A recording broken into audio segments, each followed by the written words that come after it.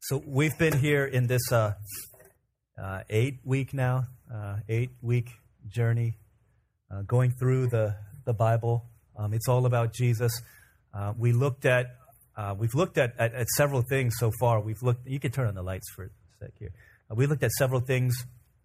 We looked first at how God created the world, and He made the world, and He said it was good. And as long as everything is good and in working order, then as long as our relationship with God is in working order, then all in the world will be well. Our relationships with each other would be well. But then we saw how Adam and Eve, the first people on earth, made a choice to rebel against God, to rebel against the King. And into this perfect kingdom, sin was introduced, darkness was introduced, pain and suffering was introduced. And we saw ripple effects of that throughout the first family, where the first two children born to a woman, Cain and Abel, had sibling rivalry. It was actually a one-sided thing where Cain ended up killing his brother Abel. And then from that place, generations down the line, the sixth generation after that, there's a guy named Lamech who married two women. And then he killed this young man, and then he began boasting and singing about it. And from there, we just see this downward spiral, this quick unraveling of the world as God created it into this terrible. When I was little, I used to like taking things apart. So I played baseball, and so I would take the stitches off of it, and I would take off the rawhide cover, and there would be this ball, and I would pull the string until, when you got to the end of it, you held up the string, all of this would fall off and be this little hollow ball. That's kind of what's happening with the world. Is everything is unraveling quickly into just a complete state of degeneration. And so when we come to the Bible today, and the passage we're coming to today, we're going to talk about a famous account of an event that actually happened many years ago, involving a flood, involving an ark, involving a man named Noah. It's a very, very famous story. In fact, there's a movie coming out in March of next year called Noah. Has anyone heard of this movie, Noah, by Paramount Pictures? It's I don't think it's got Russell Crowe, Emma Watson, Jennifer Connelly, it's Anthony Hopkins. The cast is great, but I saw a trailer of it, and it strays very far from the biblical picture of what Noah's ark and the flood of what really happened in that time. It's a story it's an account that's so popular that pretty much most kids, if you've grown up in church, you definitely know the story. If you haven't grown up in church, then you probably know the story. But it's been depicted in a lot of ways. So I want to show some pictures of what people's renderings of Noah's ark looks like. You can cut the lights here. First picture, Noah's ark. Beautiful. Just in case no one knew, it's nicely labeled Noah's ark. Everyone is happy. Noah hanging out. His wife is on the other side with her pet monkey. I think the only thing that's scared up there is the alligator. And then the monkey up there is looking around. Why is my monkey husband cheating on me with that woman? Okay, next picture. Okay, here's another one. Not as sunny, not as bright, but it's pretty cool. Look at that. Yeah, Finding Nemo cast. Turtle's like, wait for me, I don't want to get destroyed. And very cool, cute. Noah's beard, stylish. Okay, next picture. Yeah, they look like they're on a sightseeing. Look at the bunny up there. Whee! Right, sliding down. They look like they're whale watching, right? They're all like, and then the squirrels up there with the acorn. The lion. Yeah, lion. Looks Asian. Okay, next picture. All right, this would be, great ark, except that stupid woodpecker. And Noah's frustrated, and this guy's poking holes, and look at the monkey up there. He's like, there he is, get him. Really fun. That's what a lot of us think of when we think of Noah's ark. Sadly, probably not the most accurate picture of the story, the biblical account of what happened. You can turn off I think this is more along the lines of what it probably looked like.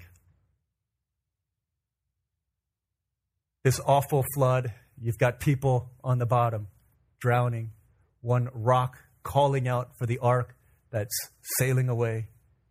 The oceans rise, thunders roar. They call out to no avail.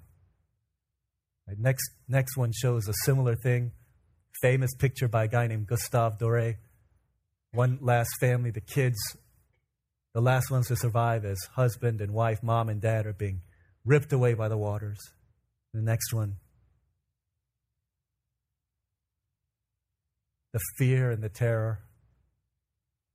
Folks, as the flood of judgment The waters of judgment fall upon the earth. I think that's a more accurate picture of what's happening in the account of Noah's Ark.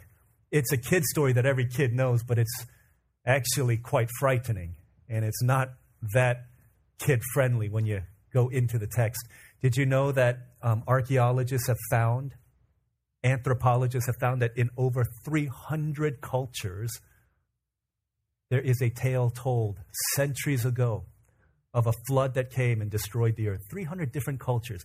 North America, obviously South America, Central America, but places like Africa, India, Greenland. You know Greenland actually has people? Yeah, Greenland has a story, an account that's been told through the ages. China, Greece.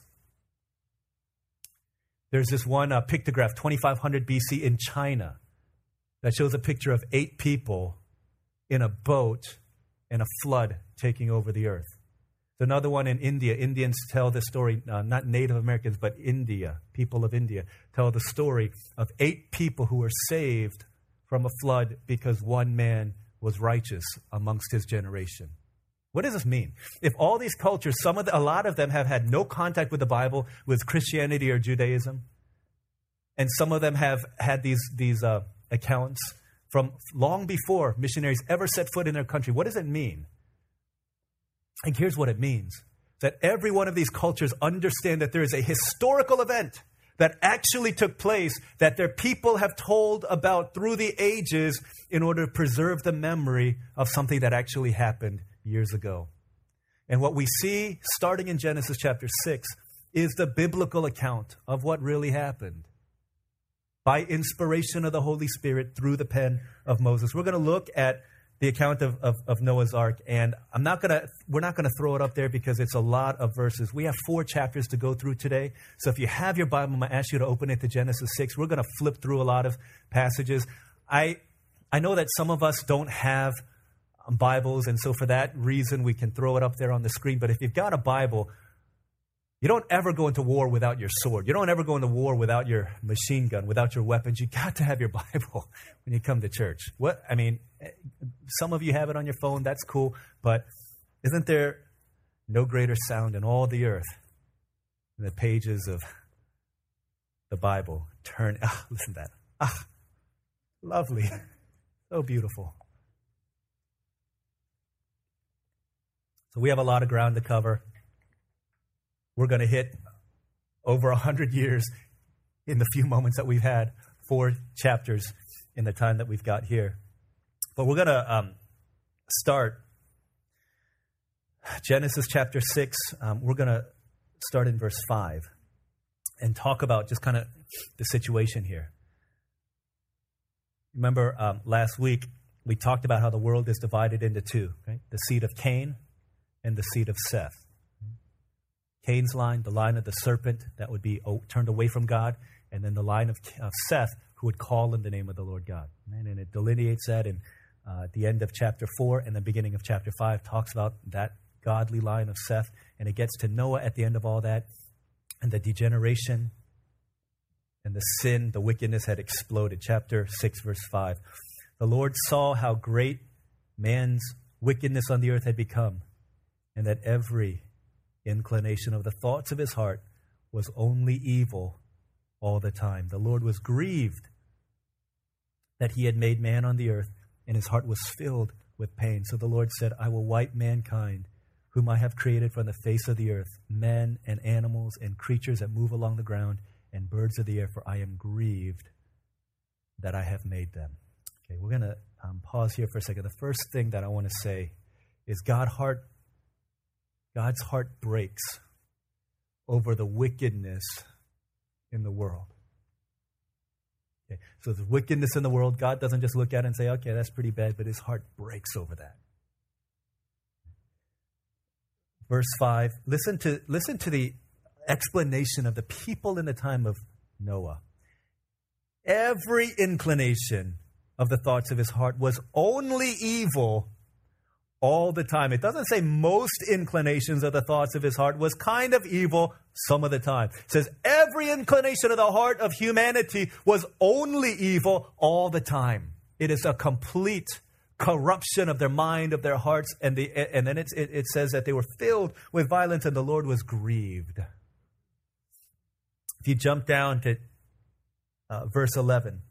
Now the earth was corrupt in God's sight and was full of violence. God saw how corrupt the earth had become, for all the people on earth had corrupted their ways. So God said to Noah, I'm going to put an end to all people, for the earth is filled with violence. Because of them, I'm surely going to destroy both them and the earth. Okay, so you've got the stage is set. All wickedness all around, and God says, I'm going to have to restart. Okay, we're going to restart all this stuff. We're going to get rid of everything, and we're going to begin again. Do you remember the formula of creation when God said it was good? It says God saw and it was good. That's the formula of creation, the way that God made it. God saw, it was good. The formula for sin, Eve saw that it was good, but it wasn't what God said was good. He said, this is actually bad, the tree. Formula for creation, God saw and it was good. It was good. It was very good. Eve saw it was good, and she fell into sin. Look at what it says here in verse 5. The Lord saw how great man's wickedness had become. Then in verse 12, God saw how corrupt the earth had become. Right? So it is it's a stark contrast from the good world that God made it. Now God looks upon the world and he sees it's corrupt and it's violent. These words for corrupt and violent, it's kind of an analogy. It's kind of an illustration of a rotting, foul-smelling object, right? Something that is rotten beyond being able to be salvaged. He's saying this is the condition of the world. It has become so degenerate that there's nothing more that can be done at this point, because the thoughts of their heart was only evil all of the time. How will he get their attention? What will he do? How will he rescue a world? Remember, the seed of the woman was supposed to run through the human race, and yet everybody corrupt all the time. And he looks at the condition of the world that he made good, and he sees it's completely filled with rotting stuff. And it is foul, and it is awful. When I was in college, I lived in an apartment. I lived on the bottom floor of an apartment. My friends lived on the top floor. And I had a guy that I lived with who was super clean, right? Very clean. Every day he was wiping down tables and wiping off the coffee table and all kinds. So our place was immaculate. Upstairs, there's a group of guys. Some of my buddies lived up there. They were not clean. People would be hanging out at their place, and we'd get a knock on our door and say, can we use your bathroom? You're like, why? You're like, oh, we were hanging out at Sam's place, and we needed to use the bathroom, and it was filthy up there, so they came down to our place. Not only was their bathroom like that, but their kitchen was like that also. So one day we were eating upstairs in their place, and it was filthy. But they had ordered food. We were eating, and after we had finished eating, just kind of left around, and then we're watching TV, we're studying, and at the end of the night, the guys went in to sleep, and I was going downstairs. I walked through the kitchen, and I was like, well, I should put the food away.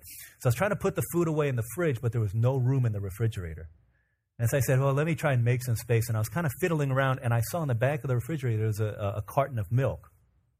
And so I looked at the date on the carton, and that junk had expired 6 months earlier. I was like, I don't think they're going to want this. So I pulled it out from the back, and I opened it up, and I started pouring it down the drain. And it just was no longer liquid. Like it was like pouring tofu out of a milk container. It was like, it was like glopping out. And I was like, oh my God. It was thinking about it, I want to gag. I want to throw so nasty. And it was this foul smelling odor. And I was like, oh my goodness. I took it, I stirred it, I said, milkshake, and I drank it. No, I didn't do that. Why? Because this had been so awful, so rotten, so beyond the ability to salvage that it just remained there. It would just get worse and worse and worse and worse. The only thing that could be done was for this to be disposed of. That's kind of the language that God is using here. In fact, when he says the inclination, every inclination of their heart was only evil all the time, he's saying this is how rotten they had become. He's saying this is the progression that's happening. They've killed their own family member. They've killed other people. They've just gone just this downward spiral into greater and greater degeneration. It says if it remains this way, it will only get worse and worse and worse.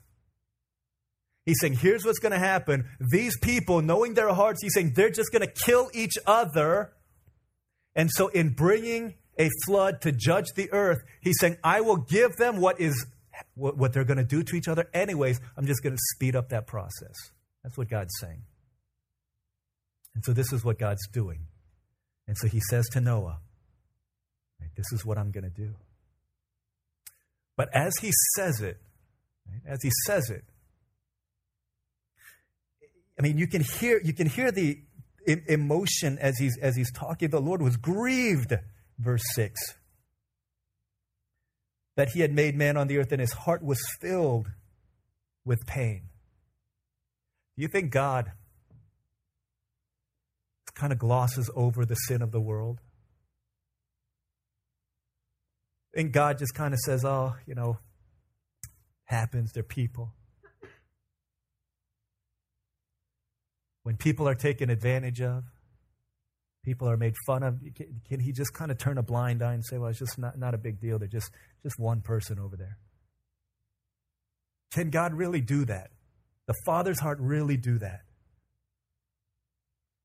Do you believe that when you sin against your friend, against your parents, against your spouse, against your children, against your neighbor, do you feel the aching, breaking, painful heart of God over the wickedness of our hearts, over the wickedness of our lives? I know we all say, yeah, when I sin, it hurts me. But what if we saw how much it hurts God? That God breaks, that God weeps, that God's heart is broken over the sinner. How bad does it have to get for him to say, I regret that I have made these people? How bad does it have to get? I remember sitting at Olive Garden across from one of the parents of our youth, and she was just pleading, can you do something about my son? He's just so far out there, and I worry about him, and he's into drugs, and he's into all kinds of things and illicit behavior. He doesn't come home at night anymore.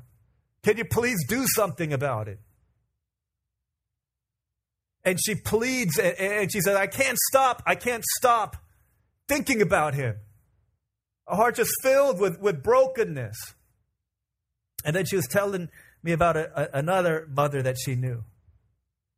I guess her son is hardcore into drugs, into heavy stuff, destructive stuff.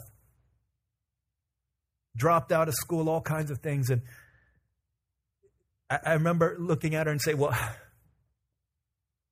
mean, what is she, doesn't she want to give up on him? She said, how can a mother give up on her child? How can she give up? As much as it breaks her heart, how can a mother give up on her child? So how bad does it have to get for a parent to say, you know what, I wish I never had them. I wish that we hadn't had this child. But this is the state of the wickedness on the earth that caused God to say, my heart is broken because of the pain that they are causing to one another. And they're going to continue doing this. And if left unchecked, it will get worse and worse and worse. God's heart is not delighting in the death of people. God's heart does not delight in the judgment of people. And his heart is broken and he weeps over this. Walter Wangerin is an author, and he writes about how he had this 7-year-old son, Matthew, who loved comic books. And Matthew loved them so much that sometimes he would go to the library, go to the drugstore, and he would steal library books. And his dad would catch him, would tell him, Matthew, you shouldn't do this. I want you to go back to the store and return it. He would do it. But this pattern became habitual. Like, kept on stealing comic books, kept on stealing them from different places. So his dad said, I need to do something to tell him that he can't be doing this. And so the next time Matthew stole comic books, his dad brought him into his office. And he said, son, I've never spanked you before, but today I need to do it in order for you to know that this kind of behavior is not acceptable. And so he put him on his bottom, on his leg, and he spanked his bottom 5 times. And he saw Matthew's face, and he knew that Matthew had tears in his eyes. He didn't want to look up at his dad. So his dad said, I'm going to give you a few moments to think about it. And then he walked out. And as soon as he closed the door, the father broke down and just started weeping.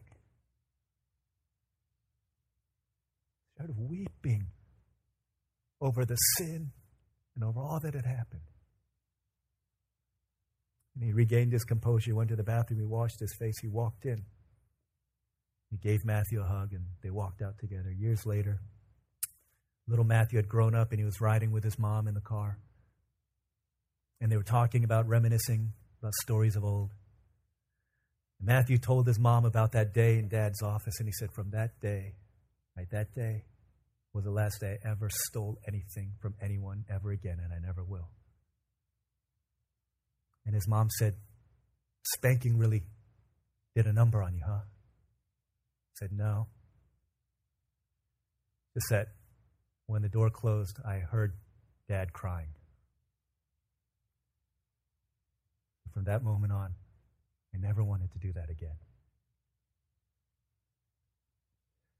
What if we believed that God weeps over the sin in our lives and over the pain that it causes us and the pain that it causes the people around us, the people of his affection, the people that he loves? This is what God is saying necessarily needed to happen. Wickedness, his heart is broken, but he says we need to do this. The second thing that we're going to see here then, if you look in verse 8, so the question is, if every inclination of every heart is only evil all the time, and God needs to bring judgment on sin, then the question is, what's going to happen to the seed of the promise? You remember, God promised that one day the seed of the woman is going to come and he's going to be the Savior of the world. What's going to happen? The second thing that we see here is that God alone can rescue us from our sin. Okay, God alone can rescue us from our sin. If you look at what it says in verse 8, but Noah found favor in the eyes of the Lord. Verse 9 says, this is the account of Noah. Noah was a righteous man, blameless among the people of his time, and he walked with God. Now the question is, why Noah? And most of us would go to verse 9 and say, because he was righteous and blameless in his time. But could it be that the way that God works today is the same way that he worked back then? In other words, if we today are not saved because of anything good in us, then why in the world would God save someone in those days because of something good in him? You see, when it says, verse 8, Noah found favor in the eyes of the Lord. Noah found favor in the eyes of the Lord. Literally what it says is Noah found grace in the eyes of the Lord. You see, verse 8 is the reason for verse 9. Look at what it says. Verse 8 is the reason for verse 9, because Noah found grace in the eyes of the Lord. Therefore, he was a righteous man and blameless, and he walked with God. He wasn't graced by God because he was righteous, blameless. He was just like everybody else. He was just like everybody else. Every desire of his heart was only evil all the time. But God, in his mercy and in his love, in his electing divine love, said, you know what? I will give grace. To know it is by grace you and I have been saved, that Noah was saved not by works. It is the gift of God, right? It's only by faith, not by works. It's a gift of God so that no one can boast. Noah had no reason to boast, just like you and I have no reason to boast. God didn't choose. This is what we learn in school, isn't it? In Sunday school. Because Noah was a good boy. He was a good man. God saved him. That's not the way it is. You see, Noah's Ark isn't a children's story. It's highly, highly, highly filled with theological depth and meaning. Noah wasn't chosen because he did everything right. He was chosen because God is good and he's faithful and he's loving and he's gracious. God's riches at the expense of someone else, not God's riches because Noah did it right. The same way that you and I are not saved because we did anything right. God graced Noah. And because Noah found grace, he was able to be righteous and blameless in his generation, and he walked with God. You understand, these words righteous and blameless don't mean sinless. And especially in the Old Testament, Noah is not a defiance of the idea of original sin, that we're all born sinners. He's not. Noah was just like everybody else, just like all the other wicked people that deserve judgment, but he found grace in the eyes of the Lord. And when grace captured him, he surrendered his heart and he became righteous. When it says righteous, it means that he hated sin and he trusted God. This is what righteous in the Old Testament means. It means that he hated sin and he trusted God, turning away from sin. It doesn't mean that he was sinless. It doesn't mean that he was perfect. It doesn't mean that he was faultless. It simply means that he hated his sin and he trusted in God, turning away from his sin. And when it says he's blameless, especially it says he's blameless, where is it? In verse 9, among the people of his time, it's saying that Noah stood out from amongst all of the people. If you're a child of God, right? I'm not talking about like a Christian because I go to church. We say this all the time, right? Going to church doesn't make you a Christian any more than you sitting in a garage makes you a car. You come into church doesn't make you a Christian any more than you go into Five Guys burger shop makes you a hamburger. You coming into this church building doesn't make you a Christian. The worldly definition of I'm a church-going person, therefore I'm a Christian, that's basically saying, because I fixed myself up and made myself right, therefore I'm acceptable in the eyes of God. That doesn't fly on Judgment Day. The only thing that's going to fly is that I recognize that I'm an awful sinner. I did nothing to deserve your goodness, but because you set your grace upon me, the wonderful cross, because you gave your life for me, Jesus, that's the only way I can enter into glory. And if that's genuinely taking root in our lives, then we will change and we will be different. We will be seen as one standing up as different in our generation. This is the way the gospel works. This is the way the grace of God works. Because Noah could not rescue himself. He didn't say, yo, everybody is messed up. God save me. He didn't say that. He was just like them, and God set his grace upon him and called him out of darkness and into his marvelous light so that he could see and that he could shine that light. And shine that light he did, because God looked at him, and starting in verse 14, so make yourself an ark of cypress wood, make rooms, and then he goes on and talks about the dimensions of this ark. Why? Because Noah's not a shipbuilder. He has no idea how to make a boat. So God tells him exactly what he needs to do. And then it says at the end of the chapter, verse 22, Noah did everything just as God commanded him. And the commentators would say, this is a massive undertaking, 150 yards. This is a football field and a half. Massive in its breadth, 75 feet wide, 45 feet high. He didn't have tractors. He didn't have... So people say, when God says, if you read the rest of it, I would encourage you, just read Genesis 6 through 9 when you go home today, sometime this week. 120 years to build this thing. And as he's building this boat, he's going into the woods to chop down wood, and he's hauling it into the desert area where he is. I think people are asking, Noah, what you doing? What are you doing, Noah? Like, I'm building a boat. What the heck is a boat? Something that sails on water. Where's the water, Noah? And as this edifice begins being built, people are like, he's still at it. 50 years, 60 years. He's still working. What is he doing? Rain is going to come. A flood is going to come. Everyone's going to be wiped out. And what are the people thinking? Crazy old Noah. It's like crazy old Maurice. You remember him from Beauty and the Beast? Comes running in. This is Belle's dad. Comes running into the tavern. Hey, he's got her. He's got her. He's going to kill her. Who? Belle. Beast has this ugly, hideous beast, monstrous beast. They're like, where is he taking her? into his dungeon. Silence. Crazy old Maurice. Always good for a laugh. It's like, we don't have a minute to lose. We've got to go now. We've got to go now. We've got to go now. Crazy old Maurice. So we'll help you. We'll help you, Maurice. And so the thugs of the tavern pick him up and they throw him out. That's Noah. We don't have a minute to lose. We got to go. You got to believe in what I'm saying. You got to believe in me. You got to believe in the God. He's coming. He's going to do this. You remember what our ancestors talked about, this God. He's coming.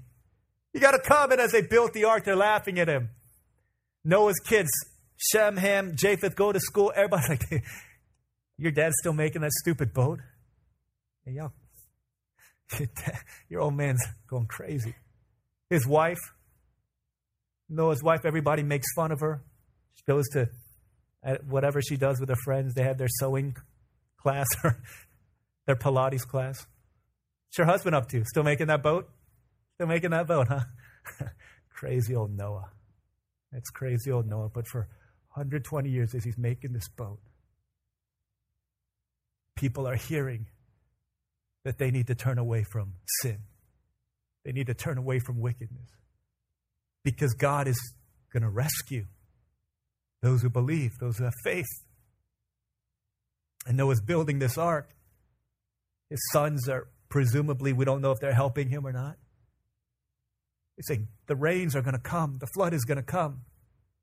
You got to get on board. You got to get on board. And everyone's laughing at him. Verse 22, Noah did everything just as God commanded him. Then you turn to chapter 7, verse 4. The boat has finally been completed. No one is responding to Noah's pleas. Verse 4, 7 days from now, I will send rain on the earth for 40 days and 40 nights, and I will wipe from the face of the earth every living creature I've made. Look, if you knew that there's 7 days left, 7 days left, and I don't know, like the movies, a massive flood is going to come and wipe everything out, or meteor is going to come and wipe everything out. If you knew, like beyond the shadow of a doubt, 7 days left, what do you do? What do you do?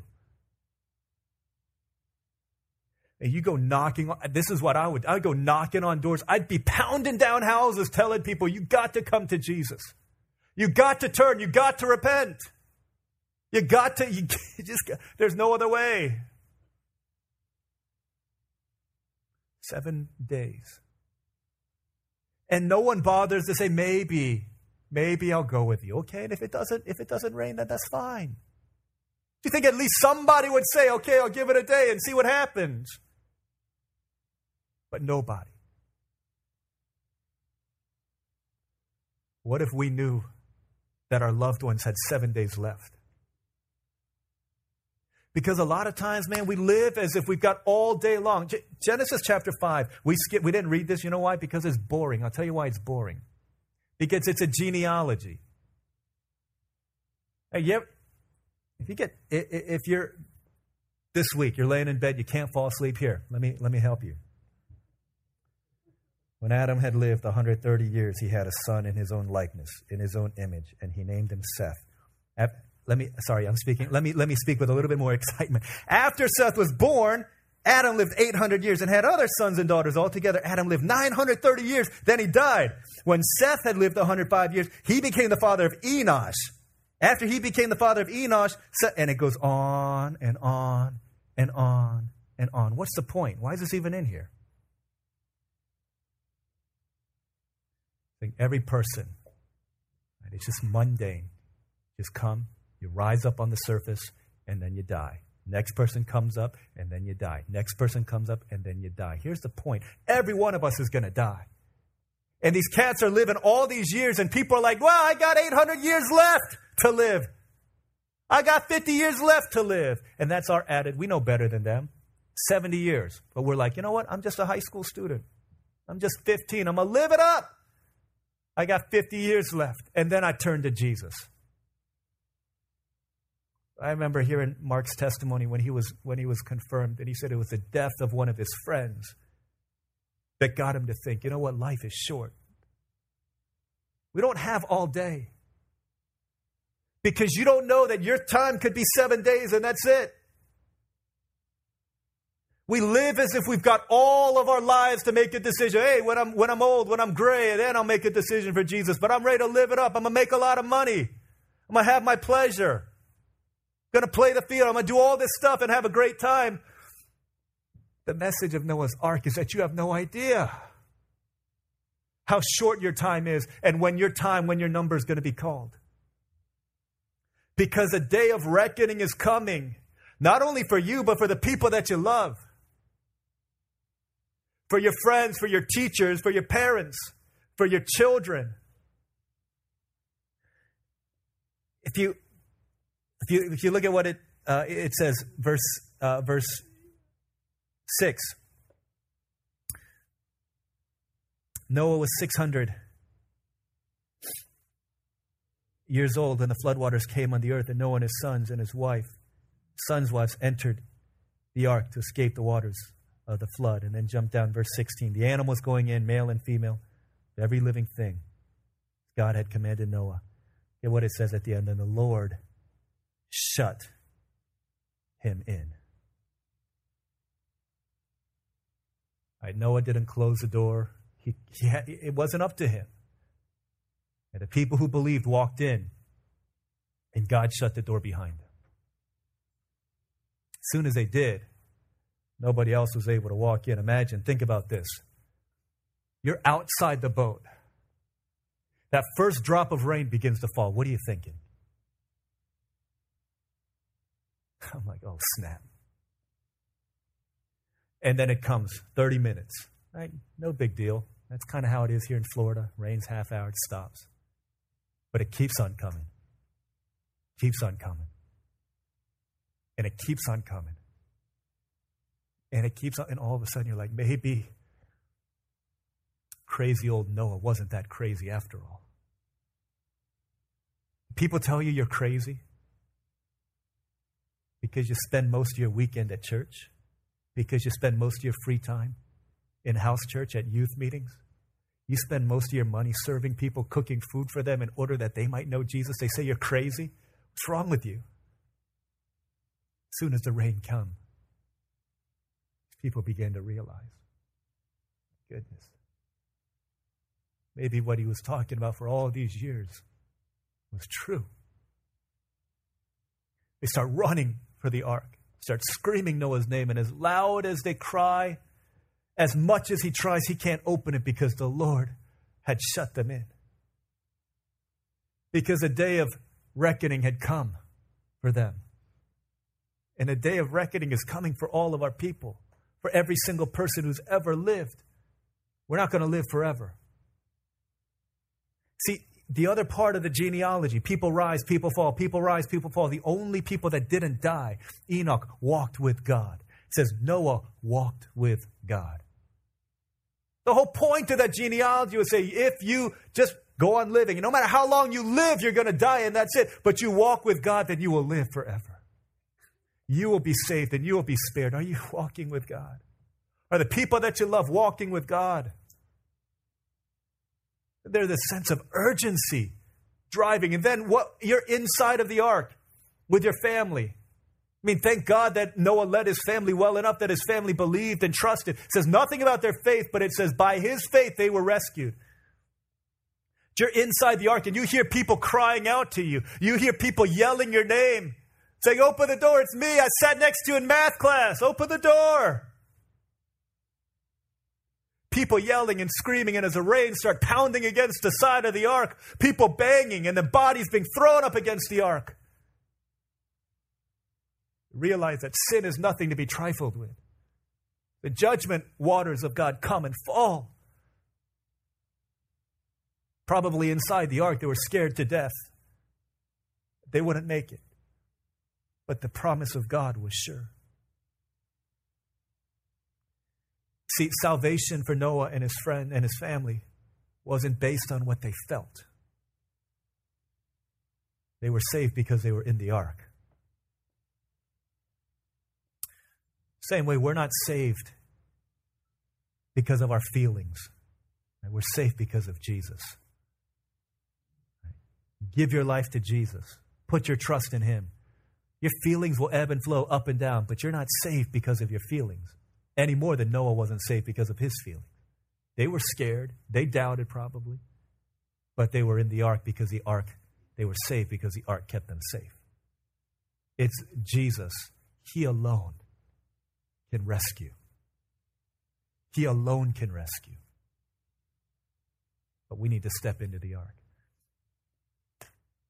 Moving into chapter 8, flood comes, destruction, all this stuff happens. At the end of chapter 8, God makes a promise, and the last thing we're going to see is that God will stop at nothing to be faithful to his promise. Chapter 8, verse 21. After Noah, buddies, after all this time, right, waters recede, many days they're still in the ark. Finally, they realize it's safe to come out. God tells them to come out. First thing they do, they worship the Lord, bringing a burnt offering. Verse 21. The Lord smelled the pleasing aroma and said in his heart, never again will I curse the ground because of man, even though every inclination of his heart is evil from childhood, and never again will I destroy all living creatures. God makes this promise. Why? What's happening here? If you can kind of, again, read through Genesis 6 through 9, you'll see a lot of similarities between Adam and Noah. Both of them entered into a new world that came out of a watery chaos. Okay, this is the first thing that we see. There's a lot of similarities here. Both of them were said they were made in the image of God. So immediately, any reader who does literary analysis is understanding the parallels here. Both of them to whom God said, be fruitful and multiply, take care of the earth. Both of them were workers of the ground. Both of them were said to have walked with God. So what is happening here? In the flood, God was uncreating, and then with what he's doing, he's pushing restart, and he's recreating and saying, Noah, let's do it again. Okay, let's do it again. Let's try it again. All the wickedness is gone. Grace rescued. Let's do it again. This is where we're starting. Okay, a new beginning, a fresh start. So everything has been wiped clean. A new day is dawning. And God says, you know what? Never again will I curse the ground. You jump into chapter 9. A lot of times we make promises. The bigger the promise we make, the more we want to have. Don't just say it. Like, give me something. Sign a contract. Or when we're little, let's shake on it. Or cross my heart, hope to die, stick 1,000,000 needles in my eye. This is what we make these different kinds of deals. And we need a sign when you get married. And every wedding, hold up a ring. The sign is a covenant I'm giving you. Jesus in the Last Supper, when he's instituting the new covenant, the signs and the seals, the signs of the communion, the bread and the wine. What's the sign of the promise that God made here? Verse 12, chapter 9. God said, this is the sign of the covenant I am making between me and you and every living creature with you, a covenant for all generations to come. Verse 13, I set my rainbow in the clouds, and it will be the sign of the covenant between me and the earth. Whenever I bring clouds over the earth and the rainbow appears in the clouds, I will remember my covenant between me and you and all living creatures of every kind. Never again the waters become a flood to destroy all life. Whenever the rainbow appears in the clouds, I will see it and remember the everlasting covenant between God and all living creatures of every kind on the earth. So what is a sign? Beautiful rainbow. A beautiful rainbow. Literally, we all know it. He says rainbow, but the word in the original language is bow. I hang my bow in the sky. Literally what God is saying, I'm laying my bow down. Right? What kind of a bow? It's a bow and arrow. I'm laying it down. I'm not going to hurt you again. I'm not going to destroy you again. And I will be true to my promise. I think the next time Noah hanging out, a raindrop started to fall. He's thinking back to that time. Oh, stink. But then he'd remember the promise. And once the rain stopped, see a rainbow in the sky. And every time he saw it, he would say, you know what? It could have kept raining. But God stopped. Because he loves us. Because he'll be faithful to his promise. Because he'll be faithful to the covenant that he made. Every time any one of his descendants looked up at the sky, they saw a rainbow. Every time we look up at the sky and see a rainbow, we say, you know what? It could have kept on raining. But God was faithful to his promise. And Noah desperately needed to know this promise. You know why? Because he's a whole lot more like Adam than what we've seen so far. Because if you read in the very next section, Noah would do something very silly, in fact, downright sinful. He would get drunk. He would be laid naked. He'd be defiled by his children. He would curse his children. Why?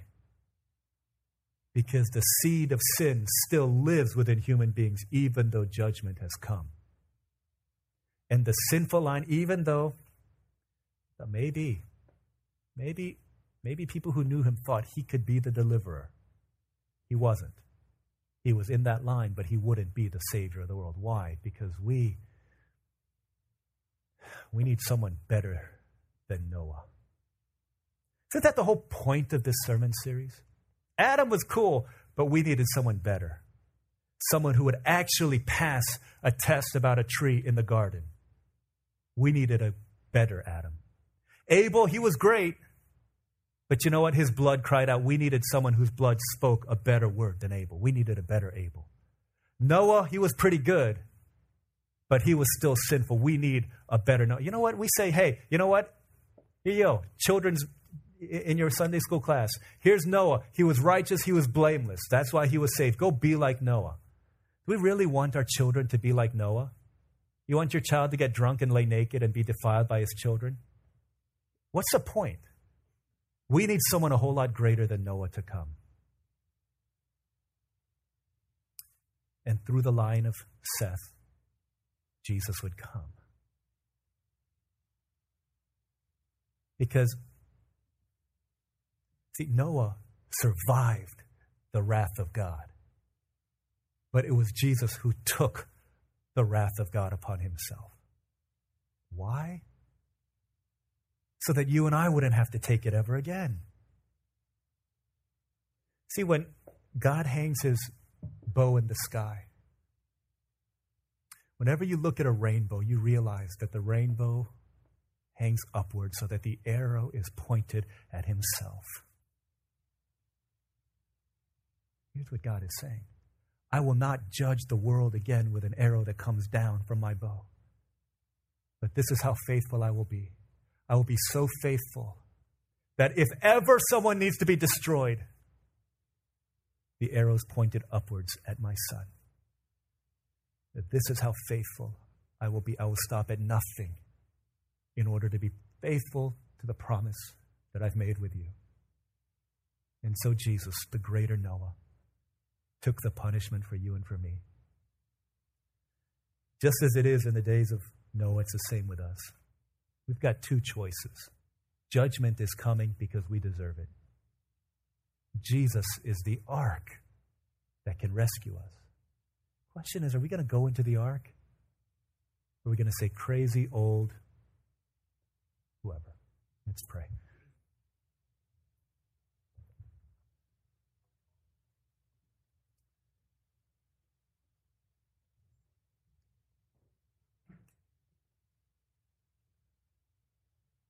We respond to God's word. If we're in the days of Noah, all of us deserve to be wiped out by the flood. And judgment is coming, and a time is coming for all of us. Maybe someone is calling for you from the ark to say, come into the ark. If you are a person who's outside of that ark, you have not put your trust in Jesus Christ, in a couple seconds I'm going to give an invitation. If you want to do that, you can do that by praying, just repeating a prayer after me. And so if that's you, I'm going to allow you to think about that for a few moments. And then if there are others of us who are in the ark, so to speak, we're already a child of God. There are people in your life who are not. The people of Noah's day ignored the warning signs, his cries, his pleas, his building of the ark. There are warning signs for them also. The graying of hair, the wrinkling of skin, people dying all around. And we don't seem to take much notice of death until it happens in mass. But even when it happens in mass, we tend to forget about it very quickly, go about our own lives. There are the people in our lives with whom we need to live and pray and seek and minister with great urgency over. People who are not yet in the ark. Let's pray for them. Thank God for the grace of God, and let's pray for them. But if you're here today and you're not in the ark that is Jesus Christ, you haven't put your trust in Him. Jesus says in a similar analogy in Revelation 3:20, He says, I stand at the door and knock. If anyone hears my voice and opens the door, come in and eat with him and he with me. If that's you, you understand that you are a sinner, that you've done wrong. You've hurt God and you've hurt others. You've hurt yourself. That you deserve the judgment of God. But He sent His Son Jesus to take the punishment for you. And you want to put your trust in Him. If there's anyone like that today, with the rest of us praying with our eyes closed, is there anyone like that? You don't have to, if you've done this before, if you've prayed this before, you don't have to pray it again. You don't have to raise your hand again. But if for the first time you want to give your life to Christ, allow Him to change us, to be righteous and blameless, to walk with God. If that's you, I'm just going to ask where you are. Just raise your hand just quietly from where you are. Okay, thank you. Okay, thank you. There's a couple of us here.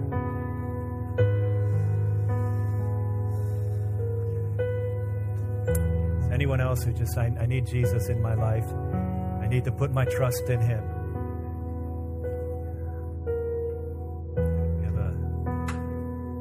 One sister and one brother in here, one male, one female. Anyone else? I need Jesus in my life.